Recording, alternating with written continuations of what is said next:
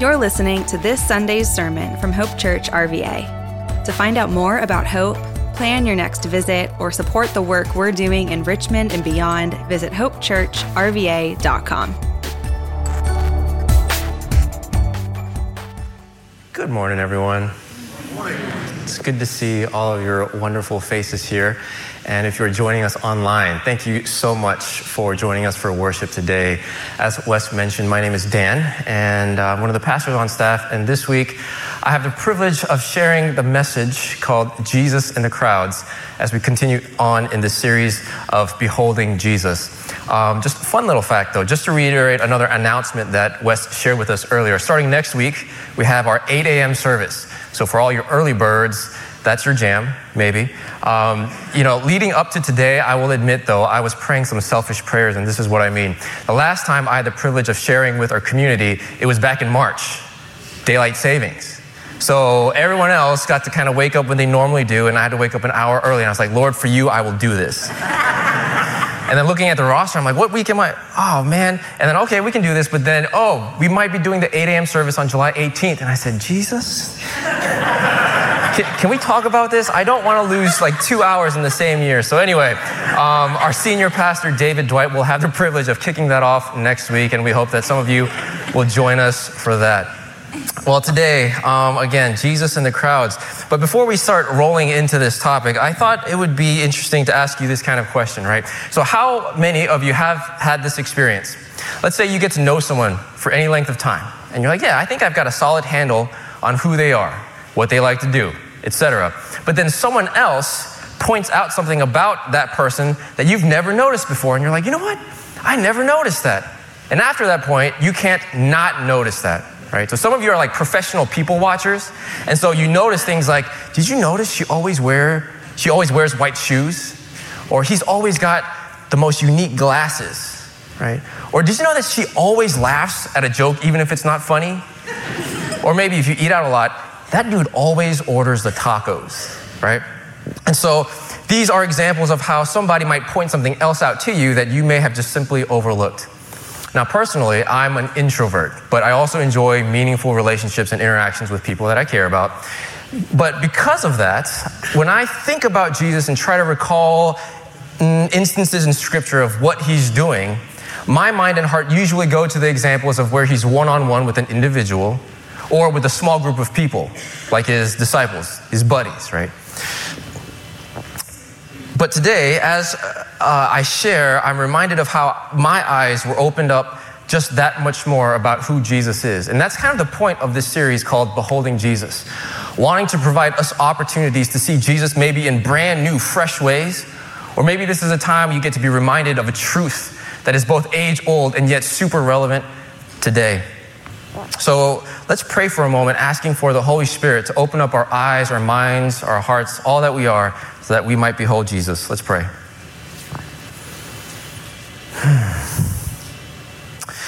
God, thank you so much for these moments together, where you, by your Spirit, are present, where through your word you are speaking, you are on the move, you are doing something in our lives. God, it's our prayer today that as we open up ourselves to you, that you would reveal yourself to us, that would cause us to behold you, to see you more clearly, to know you that much more. And God, as a result, would we change? Would we be amazed? Would we find ourselves in wonder? And would the desire of our hearts lead us to draw closer to you? So God, have your way this morning. We love you and we thank you, and we pray this in Jesus' name. Amen. Amen. So as we get started, I thought I'd throw out just a few small stats. So did you know that the number of times that we see the word crowd, or crowds, the plural form, the word crowd appearing in the same verse as Jesus happens 160 times in the 4 gospel accounts? Now, for reference sake, does anybody want to take a guess as to how many times we see the word disciples with the word Jesus in the same sentence? So by show of hands, if you think there are more instances of Jesus with the disciples, raise your hand. Raise your hand if you think that there are more instances of Jesus in the crowds in the scriptures.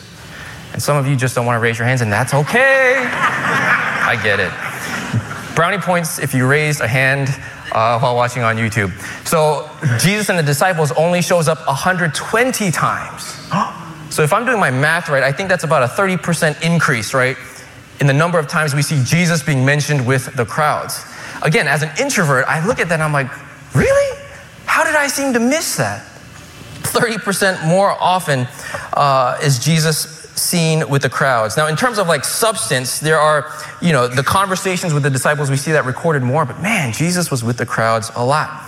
And in the New Testament, when we talk about the word crowds, we're talking about the multitudes, the masses. These are large quantities of people.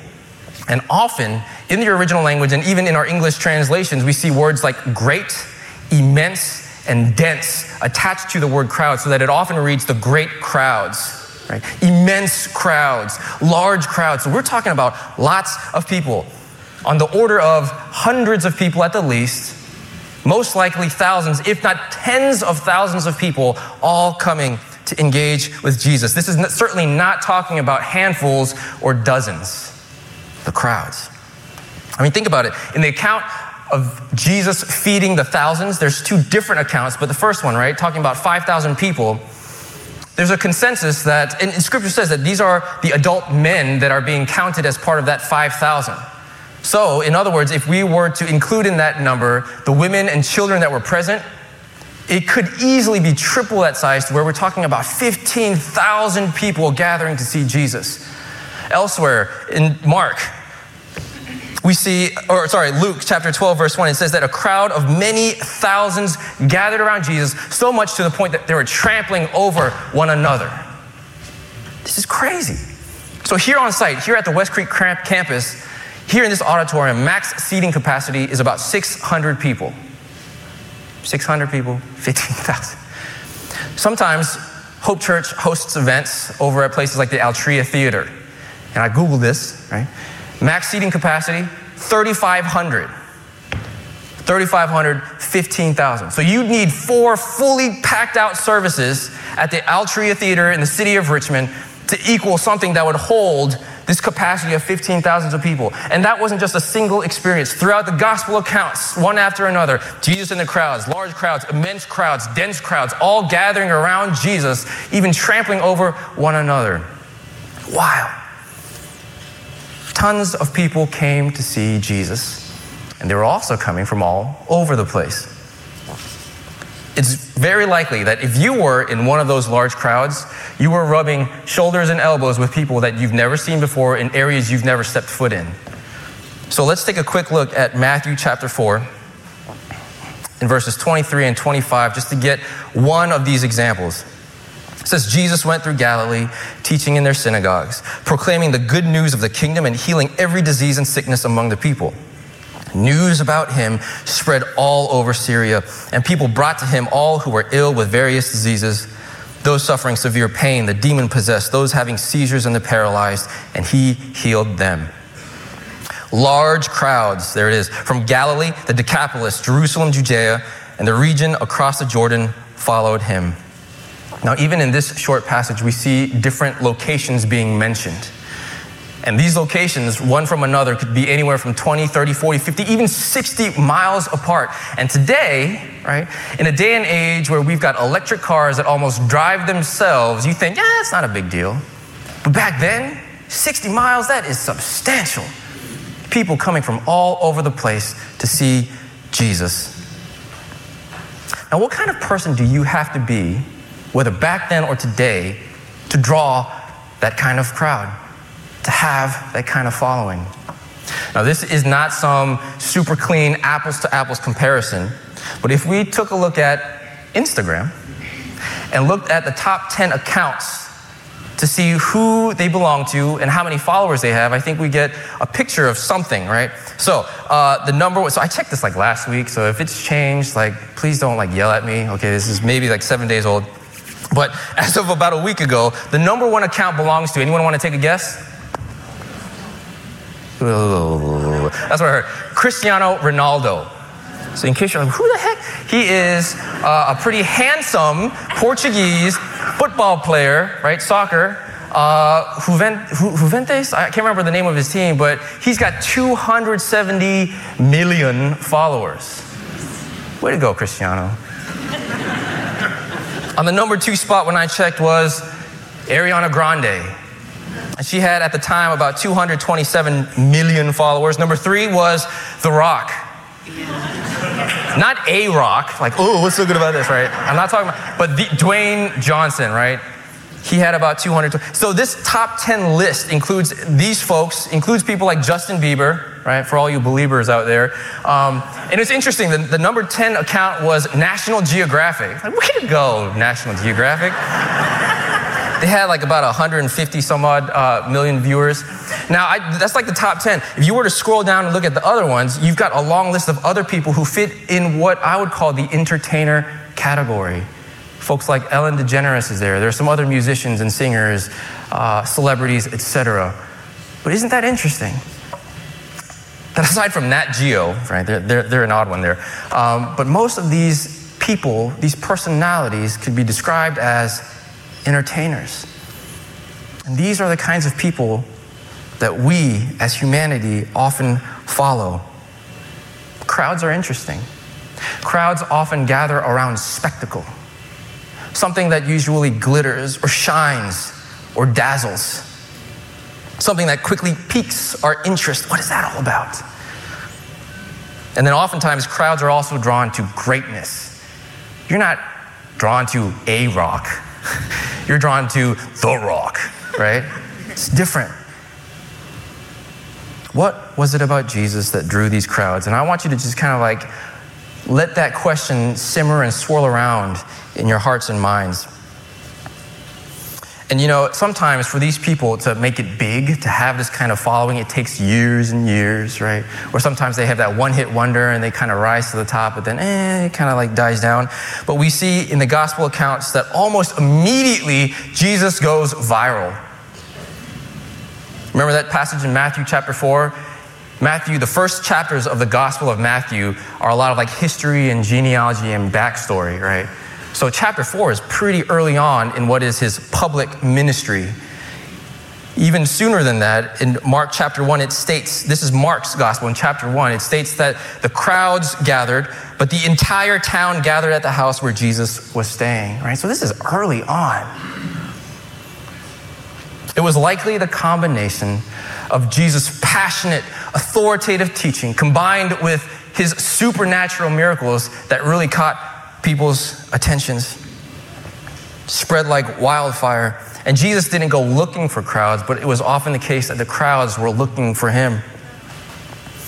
Jesus very likely doesn't consider himself to be an entertainer, but if you're part of the crowds, you'd probably find Jesus to be quite entertaining. Did you see that? Did you hear what he said? He turned water into wine? He said that to them? He went to whose house for dinner?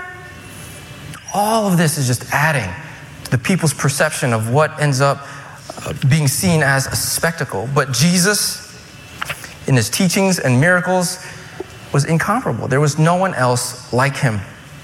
To the masses, he wasn't just an opening act. He wasn't a rerun. He wasn't a copycat. He wasn't a knockoff.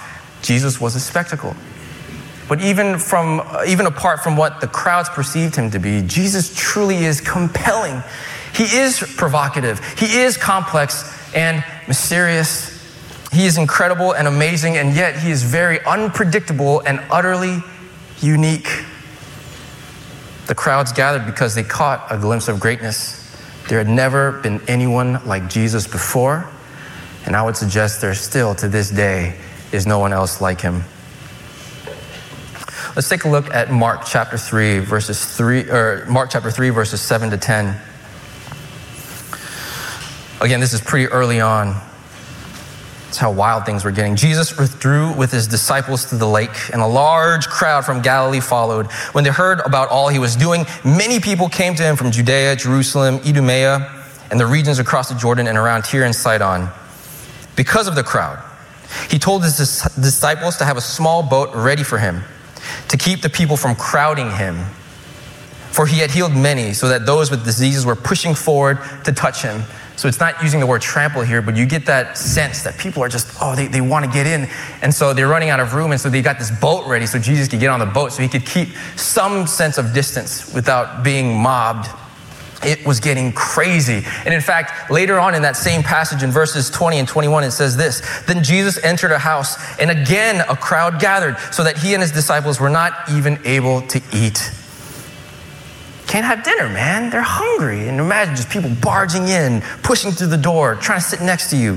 When his family heard about this, they went to take charge of him, for they said, "He is out of his mind." It was getting crazy, and they thought he was crazy because of what was happening. Like, what is going on? But for the disciples, the people that were around him, his buddies, his entourage, his close group of friends, they appeared to be enjoying this kind of popularity and fame. I mean, it makes sense, right? Because these dudes, the 12 disciples at this time, were largely considered to be very unexceptional by their society standards. And so they're like, "Oh man, we've got the spotlight. This is great. Jesus, keep at it, keep at it." It's interesting, in John chapter 12, this is further down in the timeline of things, but there were a group of religious leaders observing what was going on. And this group of people were the ones that were used to being in the spotlight, having all the attention, having the people listen in, following them on Instagram. And at that point, it says, "Now the crowd that was with him, when Jesus called Lazarus from the tomb and raised him from the dead, continued to spread the word. Many people, because they had heard that he had performed a sign, went out to meet him. So the Pharisees said to one another, 'See, this is getting us nowhere. Look how the whole world has gone after him.'" Crowds, crowds, crowds. Everyone sees it. Even those who oppose Jesus are seeing it. They're frustrated. What the heck? What do we do? What do we do with this?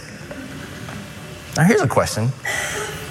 What would you be willing to do to have even just a fraction of the attention or the following that Jesus had? Ooh, what would that be like? How badly would you want your name in the minds and on the lips of people as they clamor to reach and engage you? To be the object of everyone's attention or affection? To be in such high demand that people are trampling over each other like a pre-COVID Black Friday gone bad, right? Walmart, anyone? So with all of this is just context. What the heck is happening? You're trying to paint a picture. What is going on? How does Jesus appear to feel about the crowds?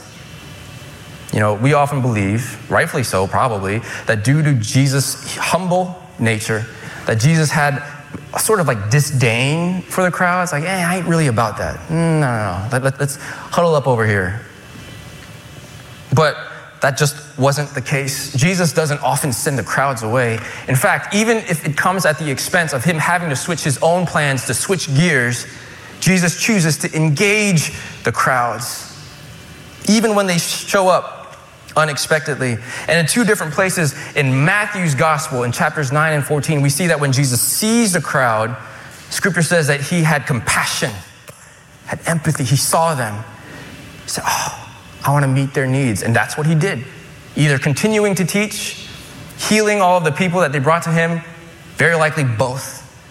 Jesus loved the crowds. Not some sort of like, I just love the crowds.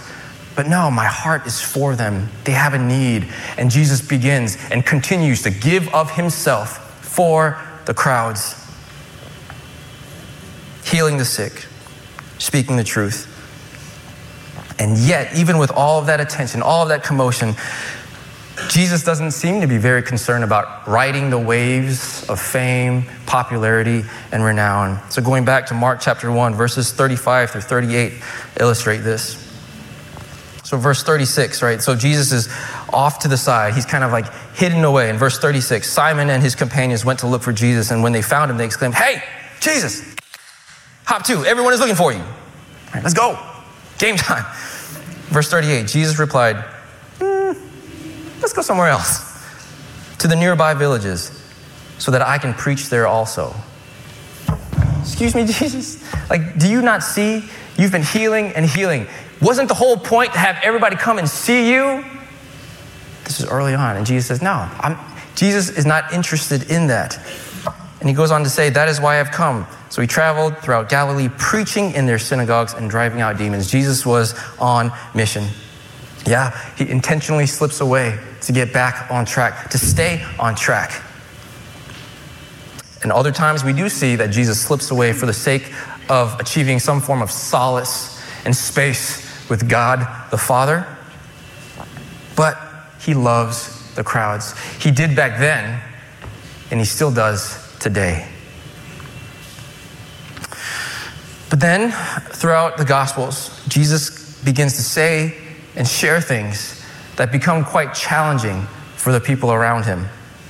His teachings fall on ears, and it creates a stir in the hearts and the souls of the listeners to the point where, there's some dissonance. We see this in John chapter 6, verse 60 and 66. It simply says this: on hearing it, in other words, some of the teaching that Jesus had been sharing, on hearing it, many of his disciples said, "This is a hard teaching. Who can accept it?" They're like, what do I make of this, right? And then it goes on to say, from this time, many of his disciples, not speaking directly about the 12, but many of the people that were trying to follow him, says, at this time, many of his disciples turned back and no longer followed him. There begins to be turning points, some shifts. It's not all fun and games. Because you see, in order to sustain a crowd, you've got to keep them coming back, right? You got to raise the stakes. You got to deliver more and more, figure out what they need and give it to them. As electrifying as crowds can be, crowds can also be quite fickle, ramping up the act. Give them what they want. Otherwise, hearts and eyes glaze over. I think I'm done with that. Or they just simply find someone else to meet their needs. Unfollow, right? And then follow this person instead. But Jesus didn't always scratch the itches that they wanted scratched. He didn't always play to their expectations. And like Pastor David Dwight said a couple weeks ago, Jesus doesn't want to leave people dying in pretty painted coffins. So with all that he does, he brings truth, light, and insight, truth that leads to freedom, often in ways that feel a little bit, uncomfortable. A lot of people just started to stop following him and they began to leave. And in preparing for this week, I had this question in my mind. Would professional athletes continue to play the game in the way that they've been doing if there were no crowds? If there were no fans? If you take that part of the equation out of the picture, would they still be professional athletes? However, in this context, Jesus, not being an entertainer, right, not a professional athlete, Jesus didn't back down. He doesn't go switching tactics while also trying to plead and chase the crowd, saying, no, come back, I got something else for you. Jesus doesn't do this. He stays on brand as he continues to teach, to confront, to love, and to heal, because he knows what his mission is. He wants to bring restoration, truth, and the good news. And it's also interesting that for all the people that did leave him, throughout the entirety of the gospel accounts from beginning to end, crowds are always present. But eventually, there is one big turning point with the crowds, to the point where they turn against Jesus. So all the while, these crowds have been following. Yeah, let's go see Jesus. And then at the very end, these same crowds are the ones that turn on him. So we're going to go to Matthew chapter 27. So again, this is on the back end. Jesus is being put on trial publicly. There's an opportunity, right, for the people, the crowds, to say who they want to see executed. And so this is the scenario here. But the chief priests and the elders persuaded the crowd. Isn't that interesting? So a different group now has the ear and the attention of the crowds. The chief priests and the elders persuaded the crowd to ask for Barabbas and to have Jesus executed. Which of the two do you want me to release to you? Asked the governor. Barabbas, they answered. What shall I do then with Jesus who is called the Messiah? Pilate asked. They all answered, crucify him. And a few verses down, they say it again. They reiterate, crucify him. That is our decision as the crowds. We, the people, want Jesus crucified. So at the end of that passage, it says that he was flogged. Jesus was flogged and indeed handed over to be crucified. Just a small note about this. There are 4 gospel accounts, Matthew, Mark, Luke, and John. Rarely do we see an instance or an event that's captured in all 4. But this instance of the crowds turning on Jesus, yelling, "Crucify Jesus," is found in all 4 gospels. Isn't that interesting? But with all of this, I think what it really boils down to is seen in a short passage in Luke's gospel. This account is in the other gospels, such as Matthew and Mark, but here's Luke's account. So this is Luke chapter 9, verses 18 to 20. It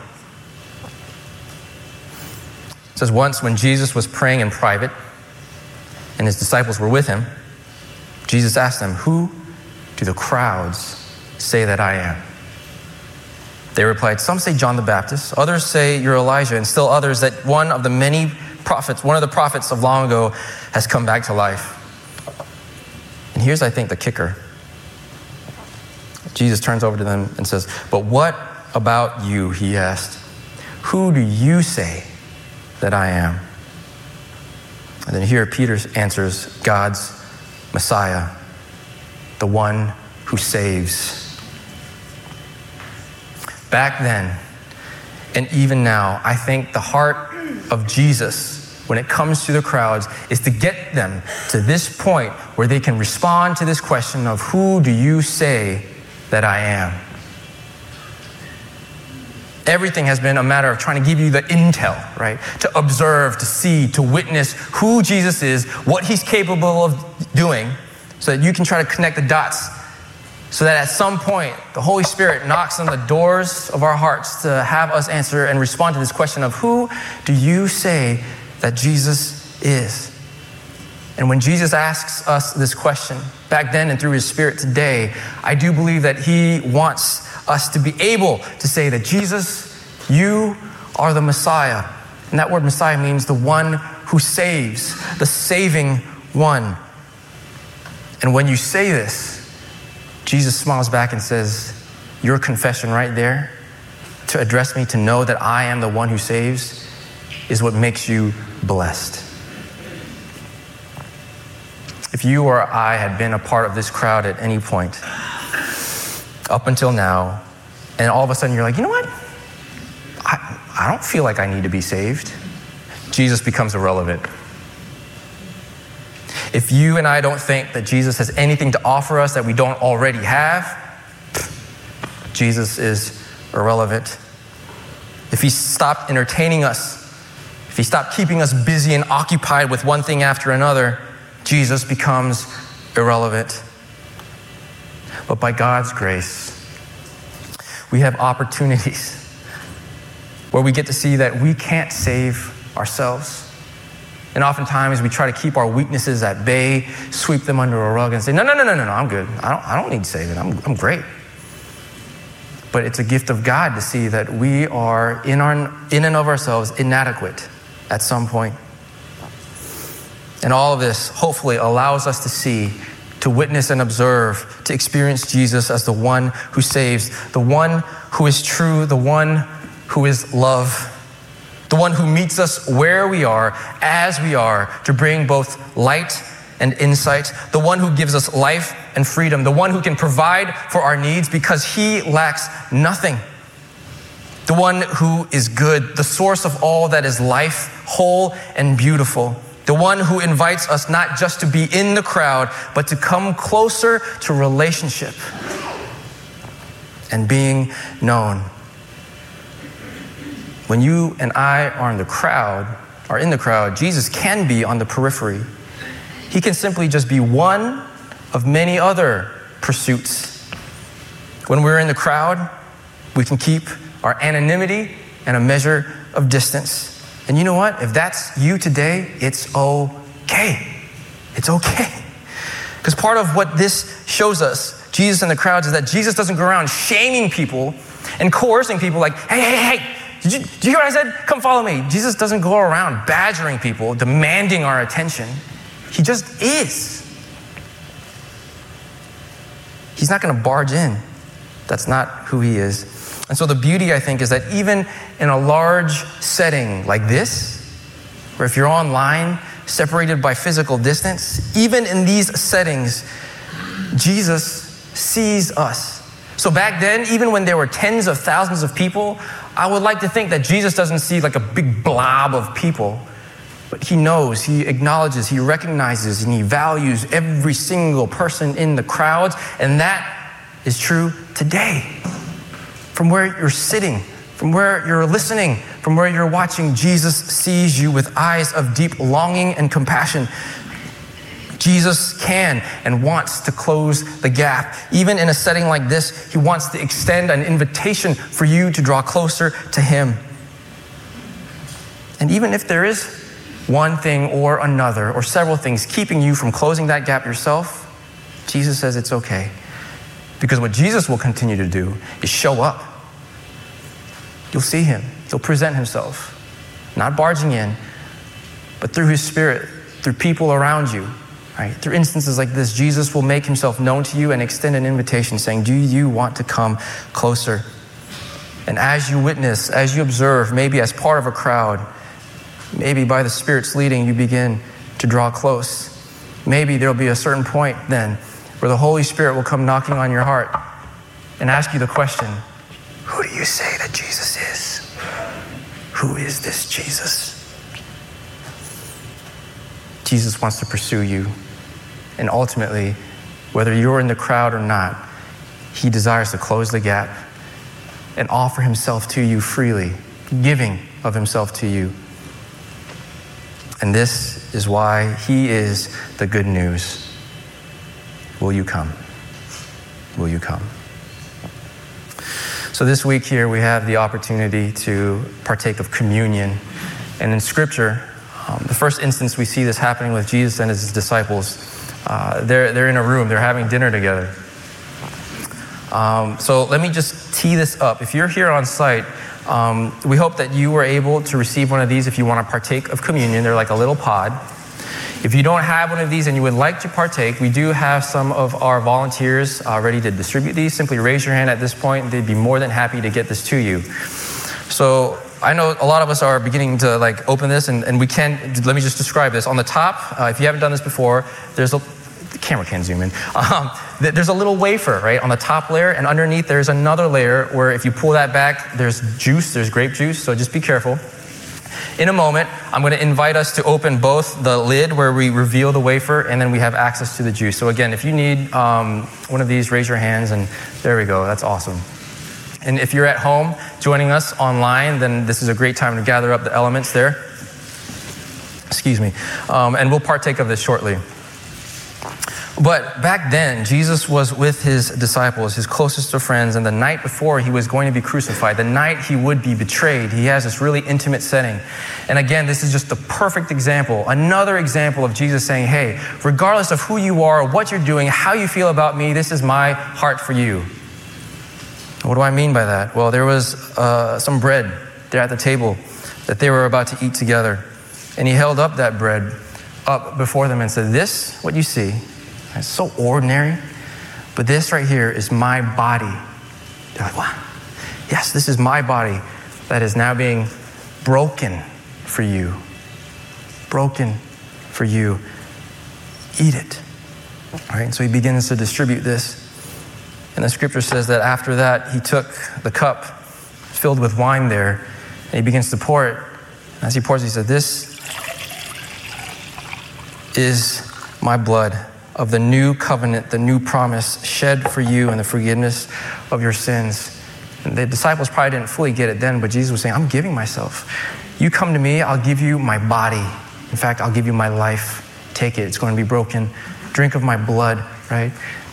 For the forgiveness of your sins. This is a new promise. You don't have to earn anything. Just be with me. And so whether to the crowds or whether to us today, this is an opportunity where we get to partake. So if we have these, go ahead and peel back that top layer and just hang on to the wafer. Do not consume it yet. Just hang on to it. And carefully open up that second layer that opens up the juice. And just hang on to this for a second. Awesome. So let's hold these. And would you allow me to pray a blessing over us as we partake? And then we'll all enjoy communion together. So let's pray. Would you join me in prayer?